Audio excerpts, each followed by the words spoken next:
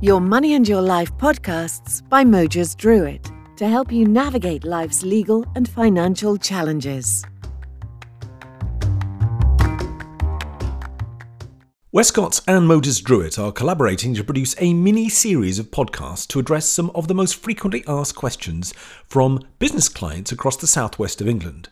CEOs, MDs, directors, HR and finance professionals pose these queries concerning a range of employment-related matters, and they're going to be answered by payroll specialist Jake Elms and HR specialist Lucy Cottrell. The topics we're going to be covering in this short series include cost reduction, downsizing and restructuring, recruitment and retention of employees, hybrid and home working. The final podcast is a series of case studies looking at real-life examples of payroll pain points. The first episode in our short podcast series on payroll pain points focuses on a subject that is currently a rather too common agenda item for employers. Not for all businesses, but many are feeling the squeeze. We're talking cost reductions, downsizing, and restructuring. Lucy, where do business managers need to start if they find they need to consider saving staff costs or responding to a reduction in demand? So I think the first thing you probably need to look at is where those savings need to be made and the impact that that's going to have. So you think through what your staffing impact might be, what your customers might experience, the production quality of any products or services, and then decide whether there's going to be a genuine redundancy situation. So is the business closing? Are you reducing the number of roles or the types of roles you need? Or are you changing business premises? Might be another area. What are your thoughts, Jake? From a pay perspective, consideration should be given to costs, as employees with more than 2 years service and who are made redundant will be entitled to statutory redundancy payment. Also considerations to other contractual payments such as payment in lieu of notice, and any accrued outstanding holidays. All these costs will need to be planned for in advance. Employees also might want to think about, as well as the statutory redundancy payments that might need to be made, any enhanced redundancy payments, particularly if they're looking at volunteers for redundancy. They might want to provide some extra financial compensation to those people to encourage them to apply for voluntary redundancy. And I think, as Jake just mentioned, it's really important then to identify all those costs as part of the financial planning around changes to your business, just to ensure that you are fully aware of what things are likely to cost compared to the savings that you are hoping to make. Excellent points. Thank you for that. I mean, let's fast forward a little bit and say that the business has actually decided it needs to make savings, redundancies, downsizing, restructure, whichever the variant applies. What are the next immediate steps? First of all, from an HR perspective, if you are looking at redundancies, then you will need to follow a process because there's legislation around that employees need to follow. And you have to ensure the staff are consulted and any decisions on the back of that are made fairly. Also, employees need to remember that if there are a certain number of people who are affected, there may be a need to hold collective consultations as well as the individual consultations for those who are at risk. So it's really important that employers ensure that a process is followed at that time. You talked about the process, which is obviously all important. But in my own experience, I've come across individuals, business owners who've been somewhat confused around this time. I mean, it can be a highly charged, very emotional period for a business to understand that they're going to have to let go staff or even have that conversation. And one typical confusion was around a phrase called collective consultations. Could you perhaps explain what that one is? Yeah, I mentioned that. So collective consultations arises when you want to make 20 or more employees redundant.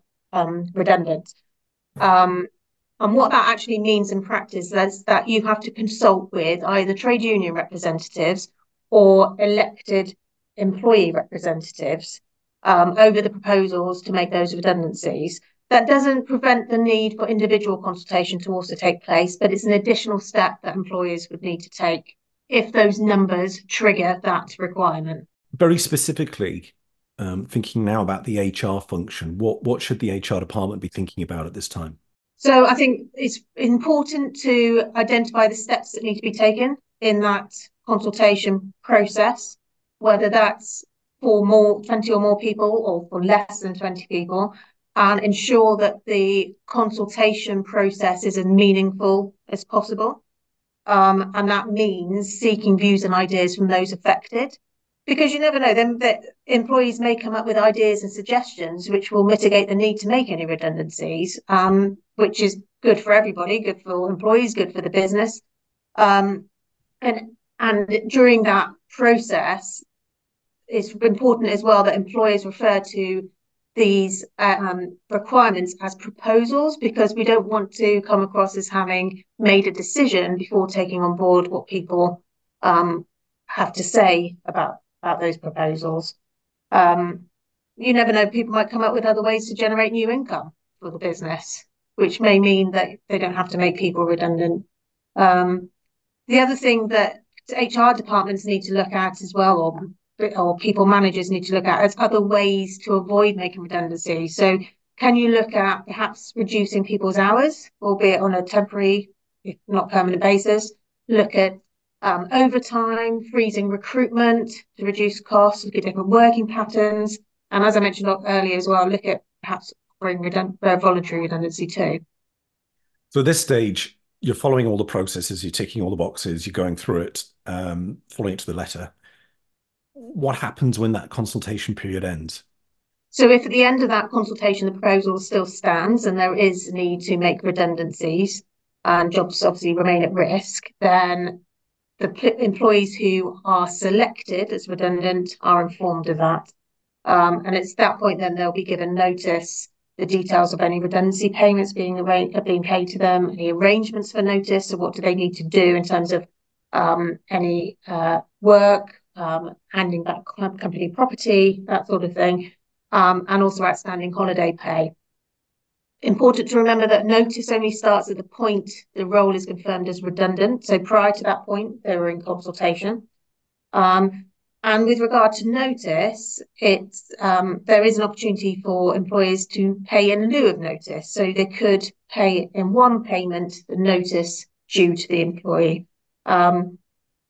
Also important to remember, employees still have the right to appeal against redundancy. So if they feel that the process wasn't followed correctly or that they shouldn't have been made redundant, they have the opportunity to say, and that is looked into and appropriate response is given to the employee. You mentioned there, Lucy, the redundancy payments. You touched on redundancy payments, and that could result in a lump sum payment to an employee. And one of the anxieties for them might be at this time a potential clawback, thinking about the way in which they're paid and how that might be taxed. So if they're getting a lump sum payment, are there any tax implications that might need to be considered in that redundancy? I guess that's one for you, Jake. Yeah, in terms of the redundancy payment itself, that can be tax free up to 30,000. The tax is exemption on compensation for termination under Section 403 of the Income Tax Act 2003.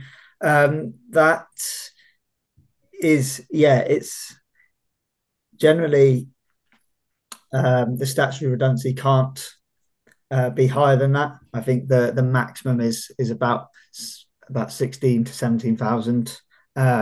So it generally is dependent on any additional redundancy. So if there's been a top up from, for voluntary redundancy, which Lucy touched on, and if there's been any contractual redundancies that's also involved in there. Anything outside of redundancy, such as holiday and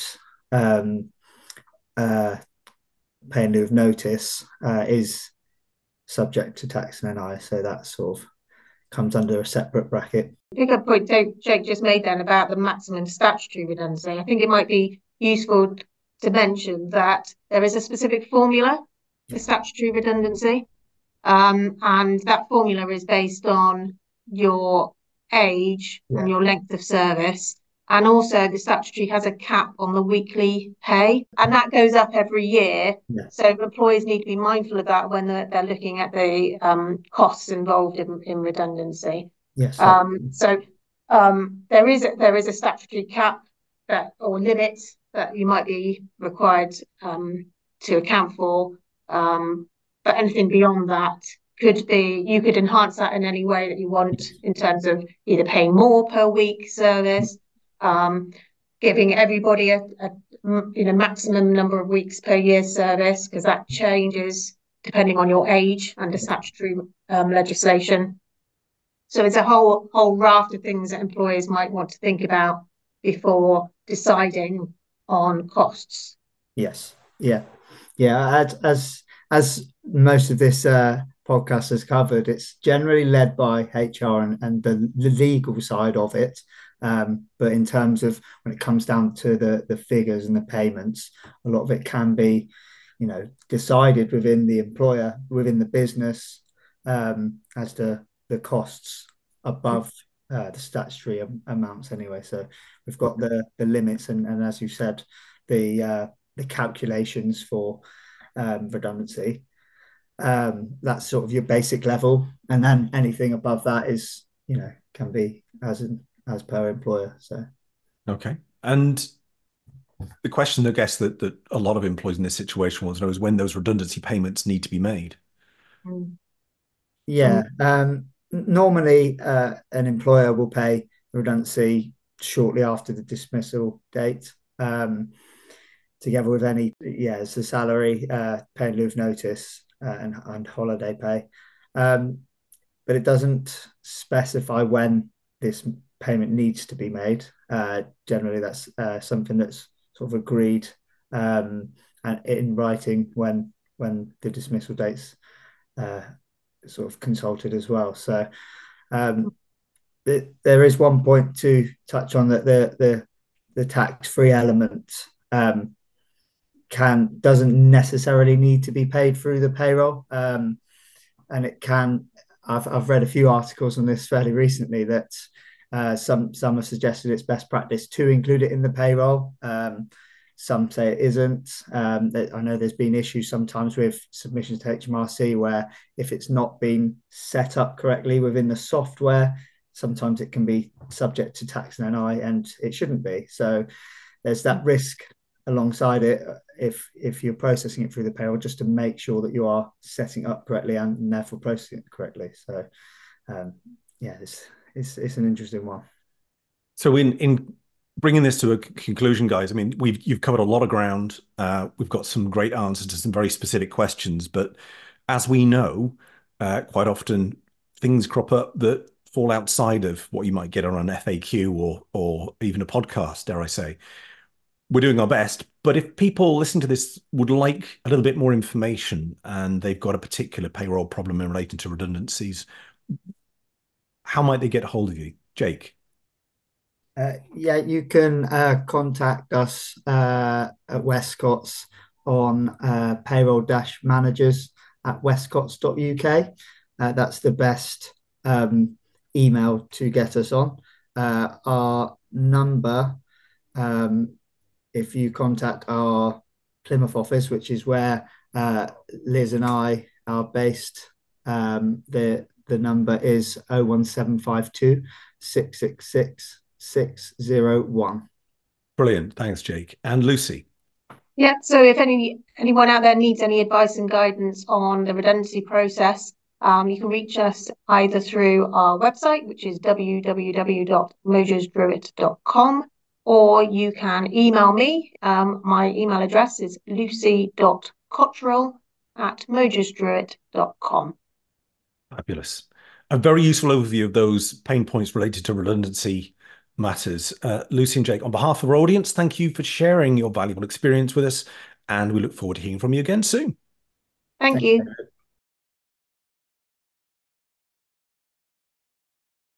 Lucy Cottrell works for Mojers Druitt. She's a human resource consultant. She has 20 years experience in HR, worked at director level for many years for a further education college, and experience includes responsibility for HR across all functions, including resourcing, relations, reward and development at both operational and strategic level. Lucy provides practical solutions to people-related issues and helps with ensuring HR is aligned to organisational objectives. Her approach is consultative, practical, and balanced between meeting organisational and individual needs. Jake Elms is the Payroll and Operations Manager for Westcott's. Jake sees payroll as a hidden gem within business services. Payroll, PAYE, workplace pensions, and CIS processing are specialist areas of knowledge for Jake, who works closely with the payroll team to provide exceptional service while remaining compliant with current legislation and relevant industry authorities.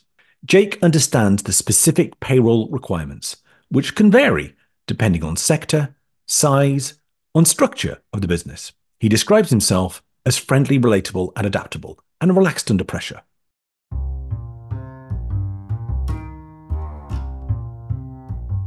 Your Money and Your Life podcast was brought to you courtesy of Mojas Druitt, solicitors and financial planners. Call 0800 533 5349 or visit mojasdruitt.com.